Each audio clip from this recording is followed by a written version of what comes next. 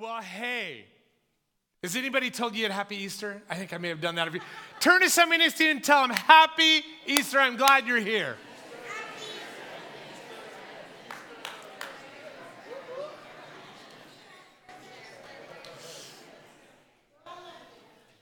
Hey, everyone wants to experience life. I mean, they want to taste it and feel it and live it to its fullest. Even when we're kids, right? We wanted something. I remember getting into an argument one day with my dad when I was like a young teenager because he was restricting my behaviors. And I was like all up in his face saying, this life is so boring that you got going on in your little house here. It's like I couldn't wait to get out because I wanted to experience life. And this felt boring. We all want real, true, vibrant life. And we also get really anxious when we start to think about, you know what? There's areas of life I may never experience. Or there's places in life that we look around and we say, you know what? Once it felt like I had life here, but now I'm not so sure. Feels like life has kind of left the party, as it were. You know, and even, after coming out of COVID and this pandemic, you know, a lot of people are asking the question, are we ever going to get life back the way we had it before? Or we look on the news and we're seeing just all of these horrible images from Ukraine, and you look at some of these cities, major cities that have experienced so much devastation, and we ask, is life ever going to return to these places? Or we turn inward and we ask, this relationship, this friendship that I had that was so precious to me that now it seems like is destroyed, am I ever going to see life again in that relationship? Or maybe it's at work. Is this job ever going to feel like it's got life kicking around in there again? Maybe it's our marriage. Maybe it's our health.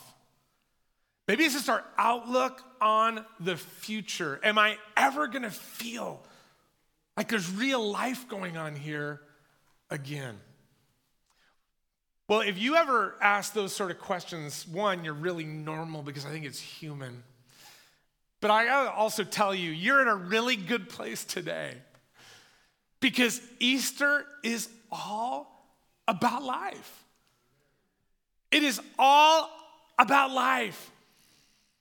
The life of Jesus that has this underlying promise that even when all seems gone and that maybe hope is just outside of our reach, that life is still possible.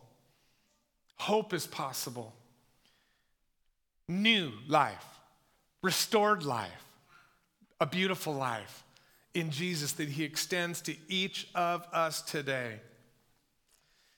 Today, rather than going back to maybe some scriptures or places in the Gospels that are very familiar to you about the resurrection story, that shares about how Jesus was killed, crucified on Friday, and then rose again to life on Sunday. Those of you that have been to church or come on Christmas and Easter, glad you're here, but you probably heard some of those stories, maybe many times. Rather than go there to look at the story of Easter, we're going to do something a little different. We're going to look at the story of Easter through a different event that happened shortly after that first Easter. It's found in Acts chapter 3. Now, if you're not familiar so much with the New Testament, the book of Acts is the story of all of those first followers of Jesus who were learning, how do we, live life now kind of animated with the life of Jesus? What is this going to look like? And so as we read through the book of Acts, there's stories, there's intrigue, they're hitting challenges, they're hitting opposition, but then it's punctuated with this, amazing life of Jesus that's going on, in their day-to-day lives. And on in Acts chapter 3, we find that two of Jesus' closest followers, their name was Peter and John, they're headed to the temple. They're in Jerusalem. They're headed to the temple in the middle of the day to pray. But while they are on their way to the temple, they encounter a man. They encounter a guy who is seated there, probably at one of the gates leading right into the temple. And the man's crippled. And as we read later on in the story, we actually discover the guy was over 40 years old, and he'd been crippled his entire life. He'd never walked. And of course, as you would suspect, why was the guy sitting there by the temple doors? He was looking for money. He was a beggar. It was the only way that he could subsist, was to ask people as they were coming in the temple, hey, would you spare something for me? And this is where the story begins. And we pick up in Acts chapter 3, verse 6. And it says this, then Peter said, hey, silver or gold, I do not have. But what I do have, I give to you. In the name of Jesus Christ of Nazareth, walk. Taking him by the right hand, this we know that Peter was right-handed, reaches out his right hand. Taking him by the right hand, he helped him up. And instantly, the man's feet and ankles became strong. He jumped to his feet and began to walk. Then he went with them into the temple courts just around the corner. He goes with them, walking and jumping and praising God. Man, talk about a restored life.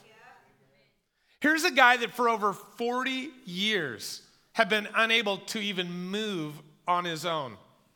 The guy could only sit, maybe lie down, and anywhere he needed to go, it required other friends to come alongside of him and carry him. He was completely immobile. I don't know what this would do to a man's psyche, after several decades, but it wouldn't be good. Be hard. For all these years, rather than living life, he had been watching life go by with no hope that life would ever be restored to his situation.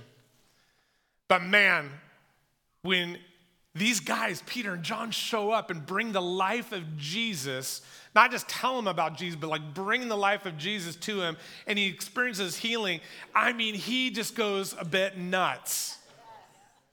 He was not modestly,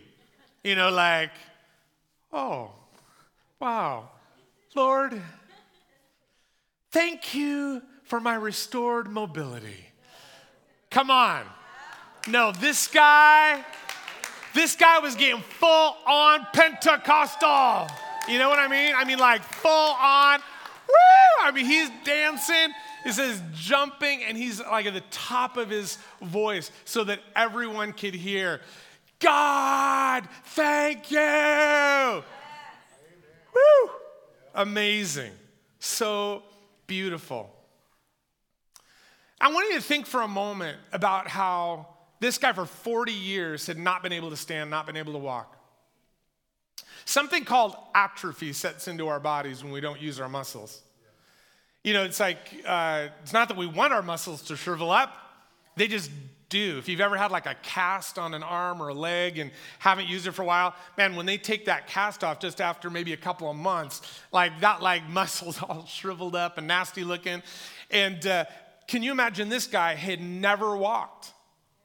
Never stood on his own, how his muscles would have just been like little string beans hanging down his legs. Here's what I'm so amazed by as part of this story, because I think it kind of relates to us as well. When Jesus brought healing to him and restoration, he did not only just heal his feet and his ankles that had been somehow malformed or unable to be used, it says that he strengthened him. He made him strong. Because like what good would it have done to heal the ailment, but then he had no muscles to use them, right? So it's like, well, God, looks like my feet and ankles are fixed, but I can't stand. It's like he would have just still been laying there. And listen, in our own lives, when Jesus brings healing to our lives, he not only fixes the situation, heals the place of brokenness, but he also brings strength to our lives. He strengthens us. Jesus talked about the power of the Holy Spirit that would fill his followers, that we are literally empowered to live these lives that he's given us to live. And I love that. He was not only just healed, he was strengthened so he could walk and jump around and praise the Lord. I'm also amazed by this. This guy did not set out to get a miracle that day. We're going to read in a moment just the surprise, right, that was on everyone's faces. But Peter and John, filled with the Spirit of God, had something to give away, something that they possessed, that they were able to give, something of the life of Jesus that they were able to give away that day. And I just wonder who today, maybe you got drug here, maybe you came here out of obligation, family duty, and you were not looking for a miracle in your own life today. You weren't looking for life, you were just looking for muffins and like, hey, what time is lunch, right? How long is this guy gonna talk? Maybe Jesus would surprise you today. That's been my prayer for everybody here. And there was a lot of other people that day that got surprised. Because all these people who had been going to the temple year after year, decade after decade, were in the temple and they started hearing this commotion. So the story picks back up again. Here it is in verse 12. It says, when Peter saw this, that all these people were coming running to see what the commotion was, he says to them, fellow Israelites, why would this surprise you? Well, what? Come on, guys, listen. All you are church folk, right? I mean, you've all heard the stories of this God that you claim to worship. Every story that these Israelites would have heard, all of these temple goers, right, that came running to figure out what was going on, they'd all grown up on the stories of creation, that out of nothing, that God formed the world and breathed life into humanity. And they'd heard all the stories. I mean, how God had miraculously rescued their forefathers, right, out of hundreds of years of enslavement in Egypt. How he had literally opened up the sea to let them pass through and escape from Egypt's grasp. And how God fed them miraculously out in the desert for 40 years when they couldn't do agriculture and all the stuff that they were used to. How God just miraculously provided. How God had shut the jaws of the lion, right, for Daniel. They'd grown up on these stories. But man, when they saw one in real life, they were like, what is going on? So he asked this question, why does this surprise you? Why do you stare at us? Is it by our own power of godliness that we had made this man walk? They're like, hey, we ain't that good. But there is something that we have that we were able to give. See, those people that came running around, they knew in their minds that God was supposed to be this miracle-working, life-bringing God. But man, they hadn't been living, that wasn't their life experience. So they were surprised. But I'll tell you what, every time God moves, we're surprised. That's why angels, when they showed up on the scene, anywhere they went, first thing they said, don't be afraid, it's just us, but fear not. First thing they say. And they were bringing good news, right? Like Peter and John were, it was like, this is good. But it's still shocking. It's like, wow. Next verse, Acts 3:13. Peter goes on talking to these surprised individuals, saying, the God of Abraham, Isaac, and Jacob, the God of our fathers. So he's grounding this like in their history, names that they knew. He said, that God has glorified his servant Jesus. That God, the God of our forefathers, he glorified his servant Jesus. But you handed him over to be killed. You disowned him before Pilate, though he had decided to let him go. He's saying Jesus, this glorified one, there was one that God just completely filled with the capacity, fully God and fully man, fully given this capacity to heal the sick, to open blind eyes, to speak in ways that people had never heard, that opened their understanding to who God truly is. And he says, this man who God glorified, and you saw these things happening, you disowned him. Your own countryman, your brother, right? This fellow Israelite, even though this Roman governor was going to trying to find ways to set him free because he knew he wasn't guilty, but you disowned him. And then Peter cuts to the very heart of this story.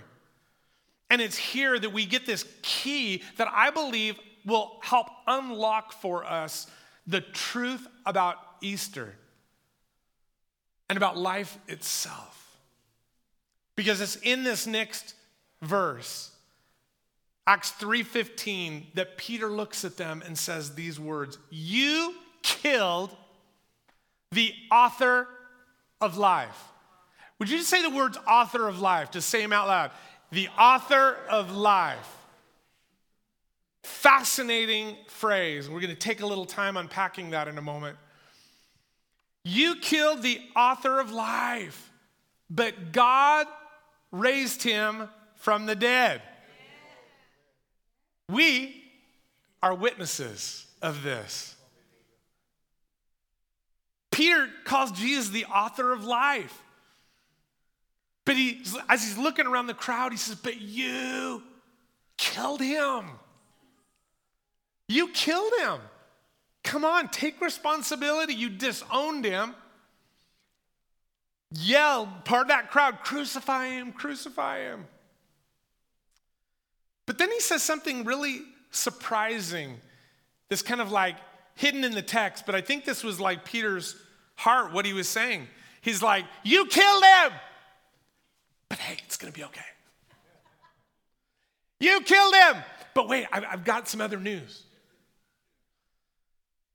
The good news is that he is no longer dead.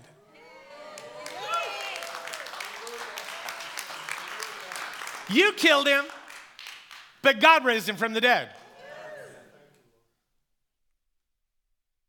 Out of the darkest thing you could have ever done, the worst sin, the most vile thing you could have ever done, guess what? God has flipped the script on that. What you thought was terminal isn't terminal. Where you thought there was only going to be death and sorrow and grief and even guilt. Can you imagine? I mean, as those people went home that day after the crucifixion and they'd seen all of the wonders, the earthquakes and the darkness in the sky and all of the stuff that was going on, they're going, whoa, whoa, whoa, whoa, wait a second. Maybe he was who he said he was. And now they hear this. He's alive. And we are witnesses of this. We are witnesses. We, with our own eyes, have seen this. And this last statement that we have seen this, I believe is so important because he's saying we are witnesses to these facts. You killed him. God raised him. It's like he's saying, listen, guys, hey, put us on trial. We're witnesses of these facts. to our core, know that this is the absolute truth. In fact, they knew this so deeply embedded into their story, their lived story, that all of them would go to their graves, most of them as martyrs. John was thrown into prison for life, but all of his followers went to like martyrs' graves, still proclaiming, hey guys, you can kill me, but I ain't changing my story because I know what is true. Jesus is alive. Listen, you don't go to the grave as a martyr for a lie or like to cover up some conspiracy theory. They knew. They were witnesses of the fact. Jesus dead on Friday, alive on Sunday.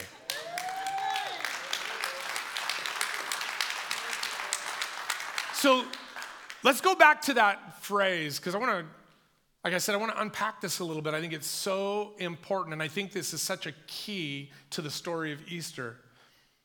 Why did Peter call Jesus the author of life? It's because Jesus is not just a character in this story of life. He is the author. He is the author of all life. He created this story that we are characters within. It's in 1 Corinthians 8:6 that the Apostle Paul, one of the guys that was like key to helping spread the story of Jesus, or even outside of Jerusalem and through that Middle East world. He was writing to some of his friends in the city of Corinth, and he says this: there is one Lord, Jesus Christ, through whom all things were created and through whom we live. I want you to think about that. He's saying that Jesus created the world, but then he's the one who sustains the world. That we don't live like on our own. We live through him.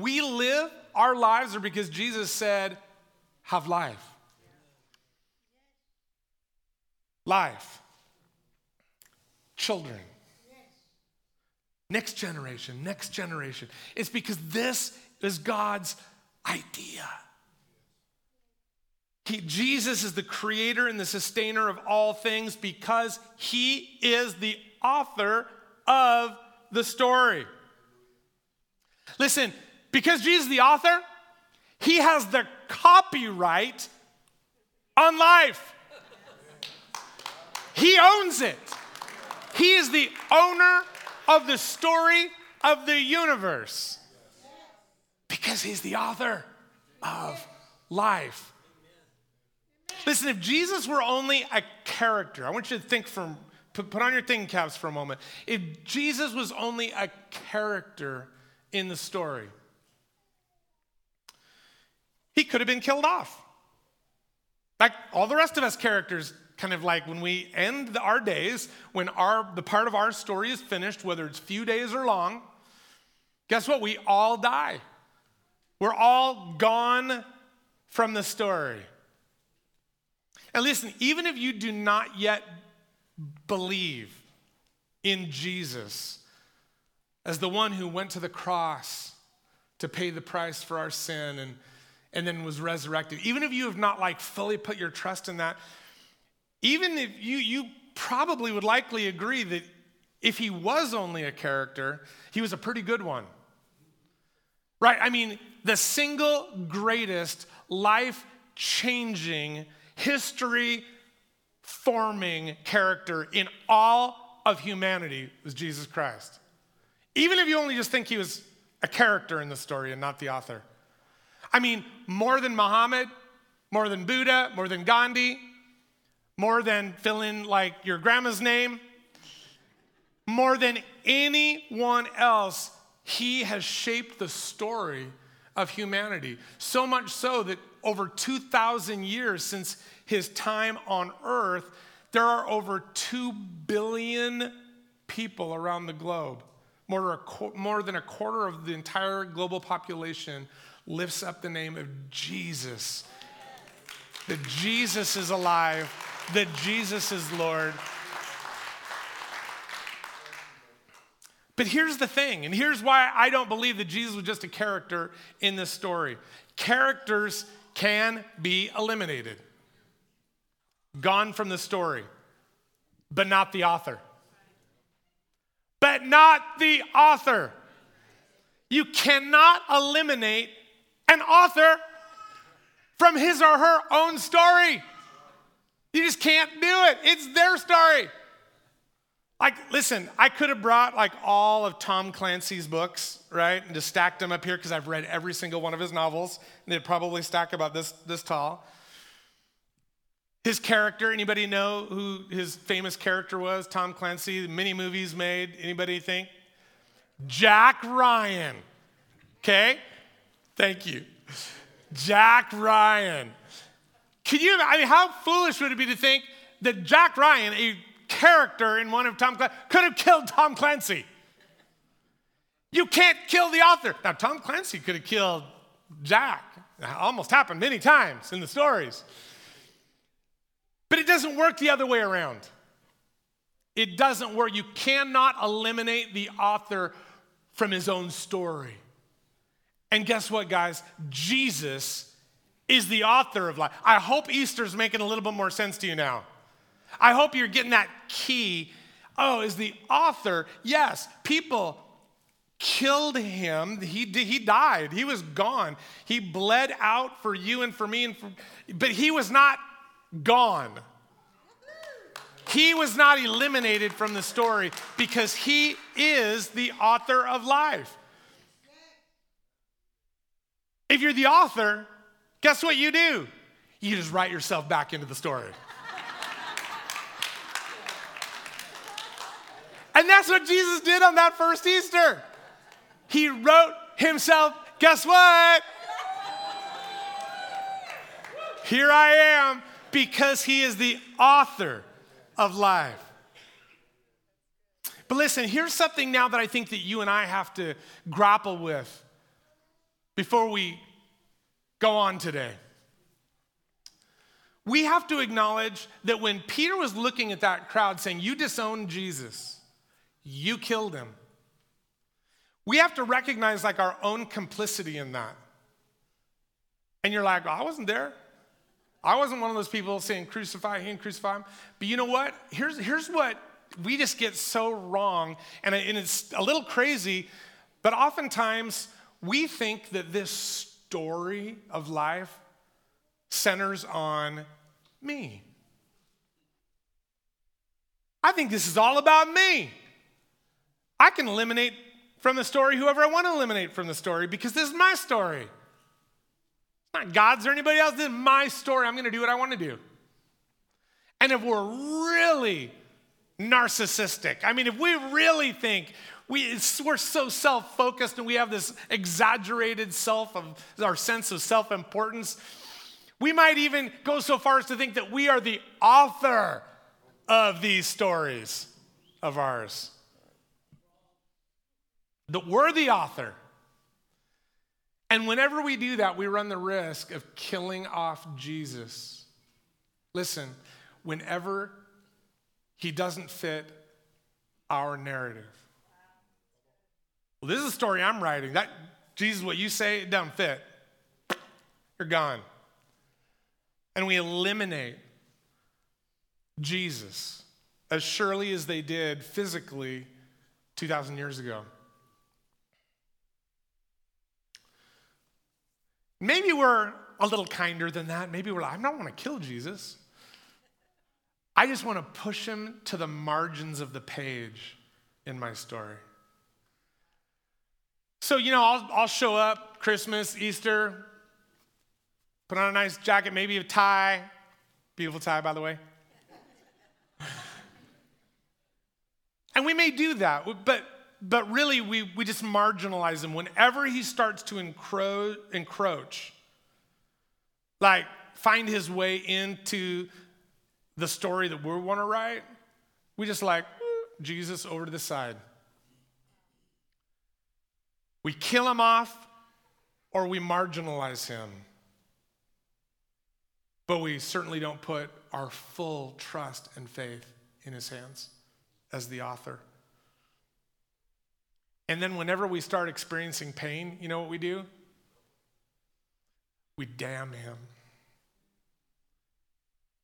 Right? I mean, let's be real. We start to experience some pain in this story that we thought that we were like, we're the main character or we're the author. And we start to experience pain in our story. It's like, I did not write this into my story. Damn you. We kill him off. We disown him. We push him to the side, and we even say that he's evil for experiencing the darkness and pain in the story that we're experiencing. Because if we were the authors and we're writing this story, typically we don't look for a God like Jesus. Typically, there's a couple other types of gods that we would write into our story. One is like the genie God. Because the genie God just wants my best. I'm going to live my best life now. Genie God. He's going to give me, man, the best, hottest spouse ever. He's going to give me the greatest job. I'm going to have the most fantastic health. And he's going to give me children that are both beautiful and intelligent. And obedient. Because the genie God. And we just have this expectation that's like, hey, God, do this. Boom. And guess what else the genie God will do? He'll go beat up anybody that I disagree with. Do we think that we can just kind of like order him around and kind of like do our bidding? Give me this, give me that, go do that. Our errand boy, the genie God. Typically, like that's the kind of God that we would write into our story. Or there's another kind of God that we would write into our story. It's the therapist God. The therapist God. Because I just want someone like to cry on, who will lift me up when I'm feeling down, and will never, ever confront the evil that is lurking within my story, within my soul. Never going to point stuff out in my life because he just wants me happy. He just wants me to feel good about myself. So we write into our story this therapeutic therapist God. He's like, he'll never challenge like, dude, you got an addiction. No, that's not the therapist God. The therapist God is more like, oh, bro, it's okay. You just have a personality that's a bit overly compulsive. But hey, you were born this way. So just run with it. Just go. You be you. Pat yourself on the back. Let me give you a hug. But that's not our Jesus. Because our Jesus knows that to experience real life, we're not always going to get what we want. We're going to go through stuff that is going to help shape us and help us to be people who learn to persevere when life gets challenging. And that we don't just get pats on the back, we actually get things pointed out in our life that are like, hey, this is going to lead to death.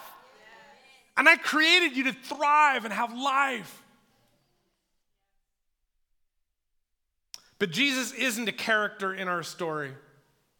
He is the God of Easter, the author of life. And that is what Peter was reminding that crowd, and I think he's reminding us of today. So how does the story end? Peter's sharing all this, and then he kind of turns the page, and I ask Ellie to come up and play for us as we get ready to conclude.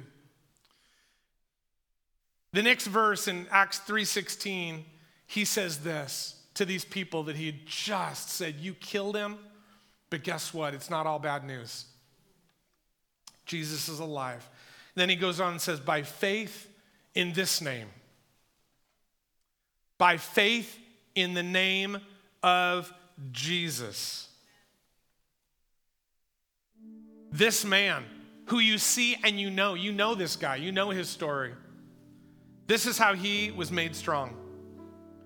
It is Jesus' name and the faith that comes through him that has completely healed him, as you can all see, because now you are witnesses of this fact.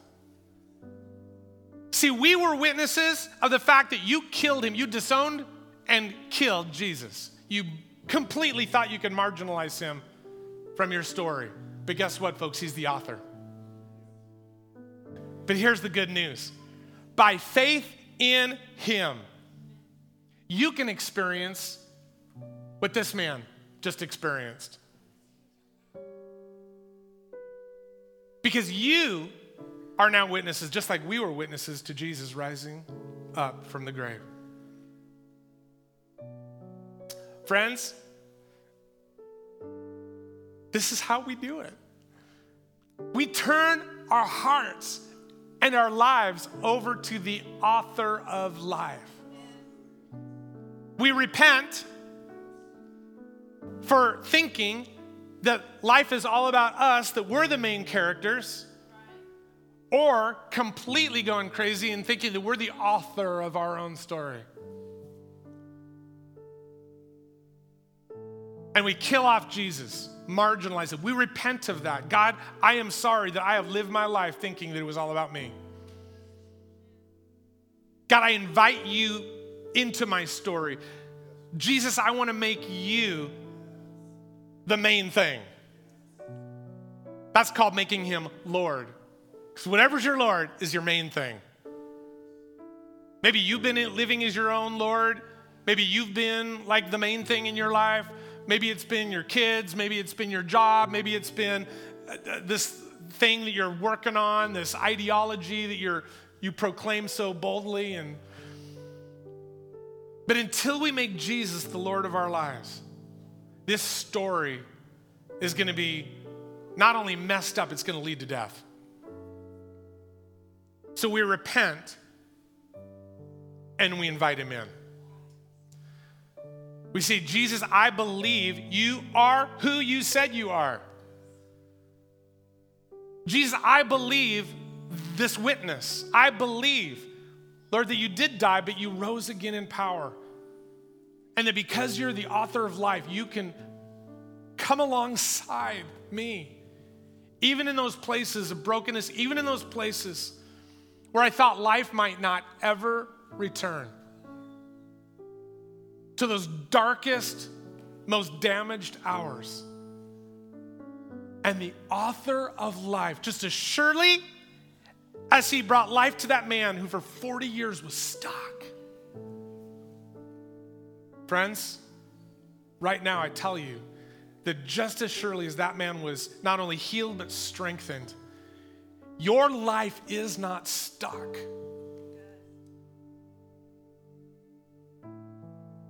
Receive Jesus. Open your hearts to the author of life and watch what he will begin to do. For some, like this man, it may be instant. For others, there may be some of us that have to learn to walk again in his empowerment and strength.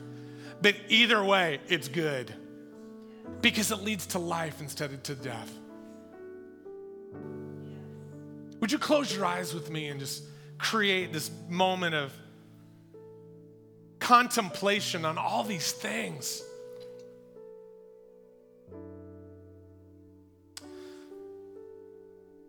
And I want to take you in your minds back to the beginning of that story where Peter said to the man, so, I don't have money to give you, but what I do have, I give you. And the man was healed. Listen, he knew that he had the life of Jesus in him, so much so that he knew that he could even give it away. He knew, I have this. I have Jesus. And I want to ask you today, friends, do you have that kind of confidence? If you were to walk out of here today and encounter a friend on the sidewalk, you go, hey, tell me about what's going on in your life. Would you be able to say, I have Jesus? I have him. He is my Lord. He has saved me. He has cleaned up all the parts of my story that didn't fit and didn't belong. And now he is, oh man, he's my Lord and he's empowering my day. He's empowering me to write a new story. So I'm asking you, friends, do you know, like Peter did, that you have Jesus? And I'm going to ask you, just with everybody's eyes closed, because this is just a moment between you and Jesus and me. Do you want to know that you have him? Tell him so right now. Tell him so right now. Jesus, I open my heart and my life to you. Jesus, as the author of life, I open my story to you. Jesus, come. Jesus, fill me. Jesus, I want to serve you with my days. I'm done writing my own story. I repent from all of that. And now I turn to you. Friends, I'm telling you that if that is your prayer, not only does Jesus hear it, but he has been longing for this moment because he loves you, because he did write you into his story.